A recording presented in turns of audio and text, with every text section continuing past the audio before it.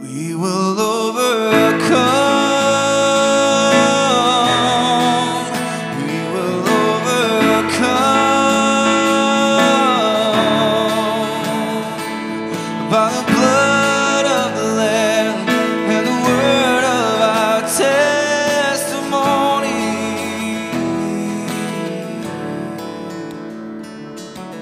Welcome back to the 1211 podcast today. I'm your host, Corey Taylor, and today I want to talk to you about a subject that has been it's been coming up a lot. It's the question of how do I get started on this journey with Jesus? How do I become a disciple? Like, I surrendered my life to Christ, and I didn't do anything with it, and I don't know how to get back on this journey. I don't know what to do, and so when people don't know what to do, they do nothing. And me being just completely candid with you today, that's what I've done for the last 2 weeks with this podcast, because the fear of not knowing how to operate the garage band and all these different things has crippled me. And so I'm not very computer savvy. So I've done nothing. So I'm here to confess right before we get started that I understand.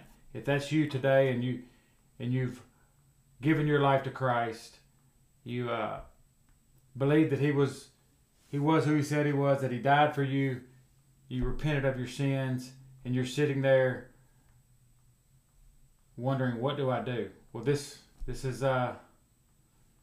podcast will be for you. And if you've already done this, we're going to be talking about discipleship on this podcast. So that's what He called us to do. But so often as humans, we want to know. We want to have information. We want to know before we go. And Jesus He doesn't operate that way. He doesn't operate like we do. He had an upside down kingdom from the jump street, and He was doing things that were not traditional with the times that he walked this earth. What He requires is us to have faith.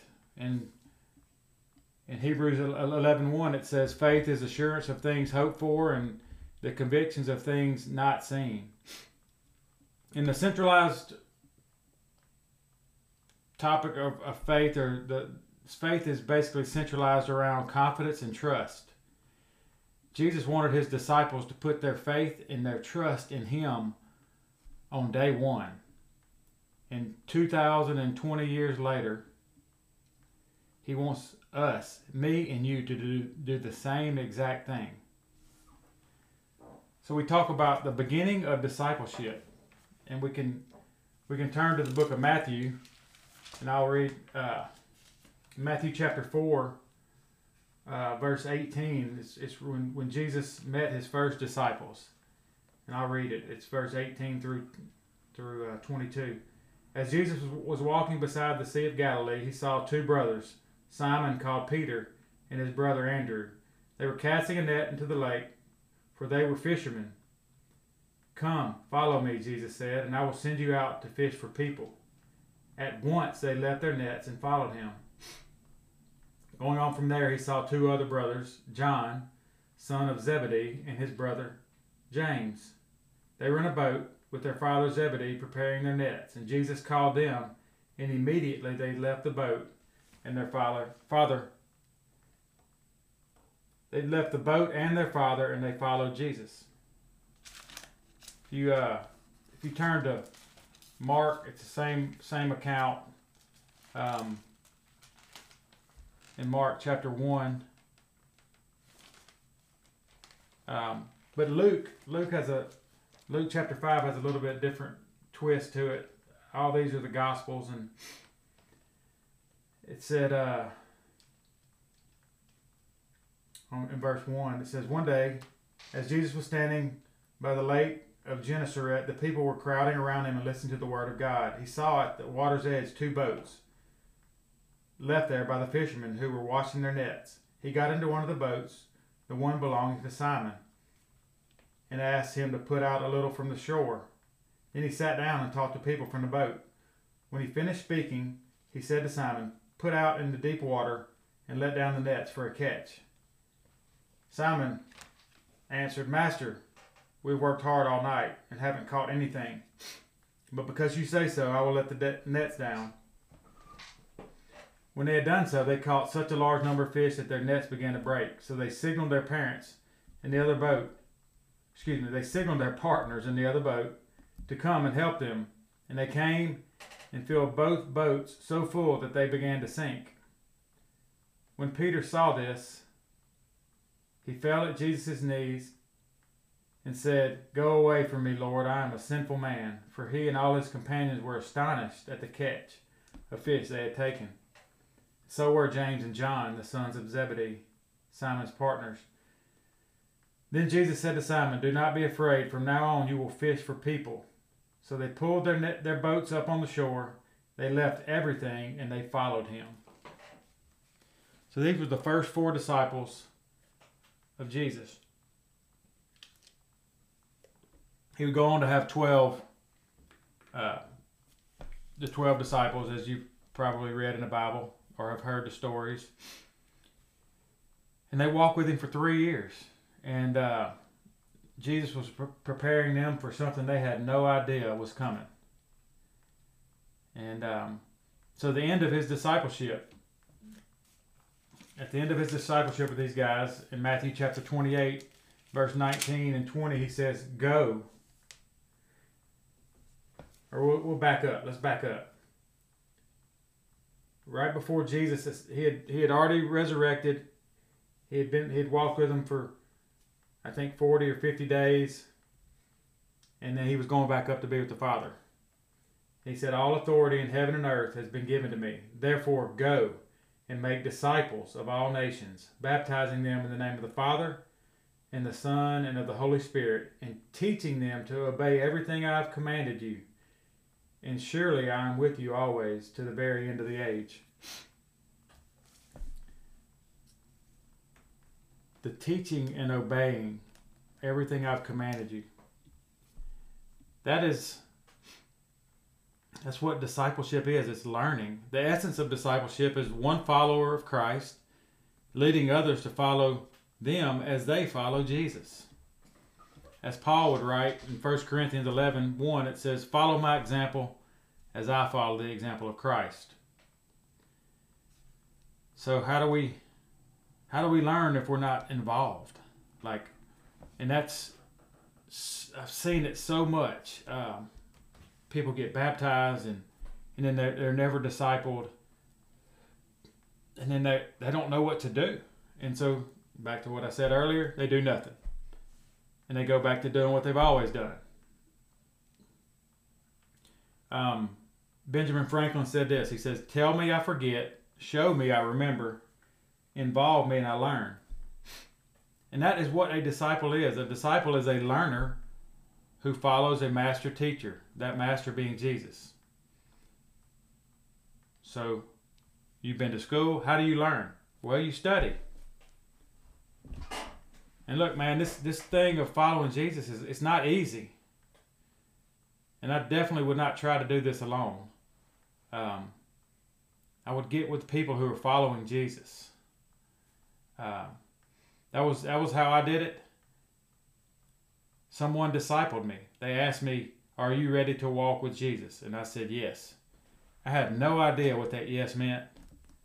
I had no idea that 8 years later, I would be sitting here on this microphone telling you about discipleship, which I knew nothing about. But see, as we grow and study and learn, we must remember one thing, that we're not doing this only for our benefit. We are doing it to learn more about who Christ is, who God is, His nature, His character. But we're learning for the benefit of others, so that we can go and share, and that we can share what God is doing in our lives through Scripture, through community. We also get to witness when you're around the community of followers. They get to share with you what Jesus is doing in their life, or one of their friends, and then you start doing exactly what what the New Testament is about. It is testifying to what Jesus did on this earth, what God has done, what God has created from the beginning. He had a redemptive plan from when Adam and Eve sinned in the garden. We were separated from him, and there was no way we could get back. We were too sinful. If you sin one time, you're out. And he knew that there had to be a way back. So he created a redemptive plan, a love story. He had to send down Jesus as the propitiation for our sins, so that we could be restored back to a relationship with God, for all who believe that Jesus is God in man form. And he did what he said he was going to do. He died. 3 days later, he was resurrected.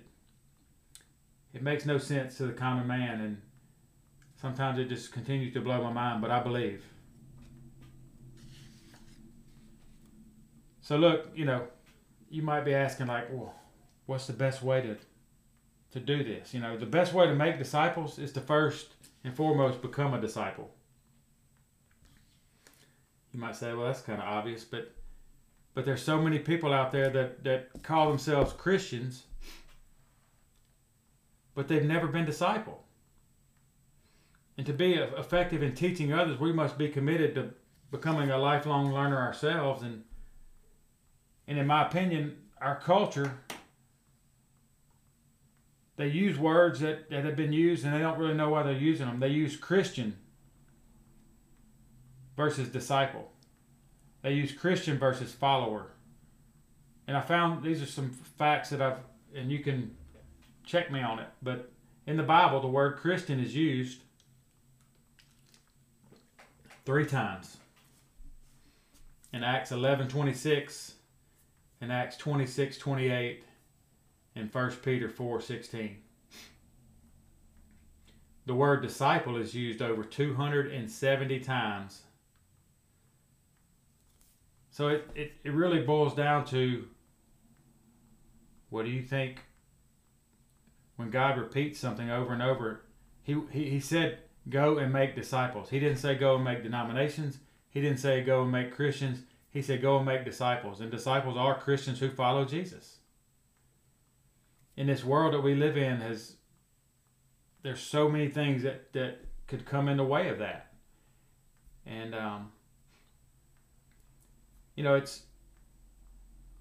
we use the word believe a lot. Believe. I believe, and look, I believed who Jesus was. I believed that Jesus was the Son of God. Believing that and believing in is two different things. It's like my daughter, when they were learning how to swim, the first time they jumped in the pool, I was sitting there just saying, come. They believed that I was their father. They believed that was my father sitting in the pool saying, come. But not until they believed in me, that I'm going to catch them, that I'm going to protect them, that I'm not going to let them drown. They had to put their faith in me, and they had to jump. And that is what God is asking us to do, to put your faith in me, to trust me for your plans, for your life. Maybe what you thought you were supposed to do, but I have a better plan for you. In John 10:10, it says, the thief comes to steal, kill, and destroy, but I have come that you may have life and life to the full. I have a plan that I'm going to give you a fulfilled life. It doesn't mean you're going to have cash and prizes. It doesn't mean you're going to have the best job in the world. It means you're going to have a fulfilled life. You're going to have joy, peace, patience, kindness, all the fruits of the Spirit as you walk. It doesn't happen overnight. It happens on the journey. Really, the bottom line is when people become disciples, they start to learn what Jesus said. And then they begin to live out what Jesus did. In our society, we've been misled at times. And sometimes it's through churches, and sometimes it's through the enemy. He tries to deceive us. He tries to convince us, whatever the case may be, that salvation and baptism is the end goal. And that is far from the truth. We think it's the finish line. We give them a reward and high five, and we're going to go celebrate. We're going to go eat Mexican afterwards, and we're going to take pictures and all those things. But then nobody comes alongside that person to disciple them. Why is that? Well, I say this. It's probably because no one ever discipled the ones before them. There was generational gaps in the book of Judges to where the book before Judges, they witnessed God part the Red Sea. They came out of captivity. They walked into freedom. The ground was dry. I still can't imagine. Like, I'm still trying to wrap my head around that. Like, and then in the book of Judges, on page 2, the second chapter, after they had witnessed all of these miracles, they had been enslaved for hundreds of years, and they come out of slavery. They watch God tell Moses to put your staff on the ground. When he hit his staff on the ground, the Red Sea parted. They walked on dry ground. And it says this in verse 12 of Judges chapter 2. After that, a whole generation had been gathered to their ancestors. After that whole generation had been gathered to their ancestors, another generation grew up who neither knew the Lord nor what he had done for Israel. So there was a generational gap in knowing who God was, and now we sit here with generational gaps in discipleship. And it's practically impossible for someone to lead another person on a journey that they've never been on. And so I at times in my walk, I was like, why did my mom and dad tell me about this importance of following Jesus? Well, it was because they weren't told that. It wasn't that. They did the best they could, and I love them, and I'm so grateful for what they've done in my life. But it goes back to the discipleship thing. Nobody discipled my parents. And so they had to, they didn't know what to do. They didn't know how to disciple me because they hadn't been discipled. And so if that's you today, man, like, I'm just here to tell you that it doesn't matter. It doesn't matter how old you are. It doesn't matter how much or how little you know. Jesus never told the 12 disciples, like, hey, wait, and I need you to become more mature in your faith, and then I'll come back and I want you to follow me then. Their maturity was developed along the journey with Jesus. And that is where our maturity is developed, along the journey with Jesus and the disciples that are in your life. So often these barriers, I call them, they're lies, actually, that we often believe. And I've heard this in the last couple of weeks. I'm not good enough. I'm not good enough at praying. I can't pray over somebody. I don't know enough Bible verses. I don't know the Bible. That's the whole point of Bible study, because we don't know.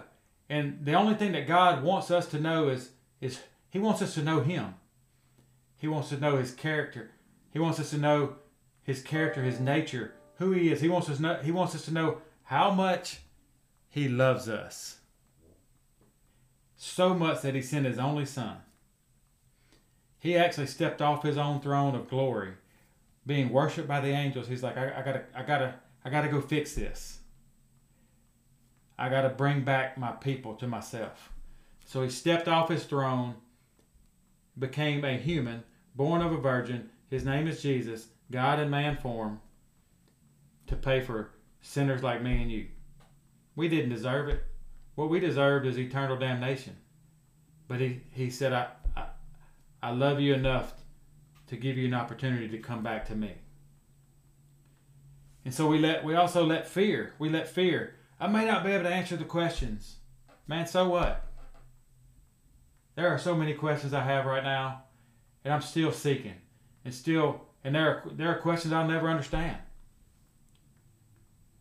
But He never asked us to understand. He said, will you trust me? Proverbs 3, 5, and 6. Trust in the Lord with all your heart. Lean not on your own understanding. Believe it or not, he factored in our stupidity in the whole plan. So we should be able to rest, at least for me, like I know that God factored in my stupidity. So he does it. It's not difficult. He is not a God of confusion. He wants us to know him. And if he wants us to know him, and he knows that we're not the smartest tools in the shed, he's going to make it simple. It's trust and belief that God is who he says he is, that Jesus is who he says he is, and that he came to do what he said he was going to do, and he fulfilled it. And now he wants to have a relationship with you. I've heard this. Well, I'm too old. I'm too old to disciple. I'm too old. No, you're not. No, you're not. If you're breathing, you have something to offer. And don't be embarrassed that you don't know enough. Me too, man. Like, the fact that I don't is the very reason why I keep coming back. And the more that I learn, the bigger he becomes. I live in Monroe, Louisiana. We live on I-20. I-20 runs east and west. And there's a town called Rayville. And they put a big old cross up on the south side of the interstate several years ago. And I use this analogy. You can start seeing it several miles off, and it's bigger than a maybe a cross you see in the middle of town. But as you get closer, it gets bigger. And it's the same way with Jesus, man. Like, if you'll just take these fears of, how do I do this? I don't know. And just go. And join a Bible study. It'll be uncomfortable because I don't know who I'm going to be talking to or whatever, but it'll be the best thing you ever did. That first day is the hardest one. Just make that step. Go to your church. Ask them, is there a discipleship group? How can I get plugged in? If you know somebody who's following Jesus, ask them, do you have a life group? Do you have a discipleship group? Do you have a Bible study? And just go and sit. My wife sat in a Bible study for 5 years, and when I tell you she didn't open her mouth, she rarely opened her mouth. It may have been to laugh at somebody, but it was about her sitting just like the disciples. They sat for 3 years under Jesus' teachings. And then when the Holy Spirit came upon them, they had the Holy Spirit, and they started to understand all these different parables that Jesus was teaching them along the way. And they knew that they had to go. And I'm grateful for that. Man, I'm grateful for them, their courage. And you'll be grateful too if you will just allow God to give you the courage to just step out in faith and just say, you know what? I'm X amount of years old. I want to follow Jesus. I'm curious. I want to know who he is.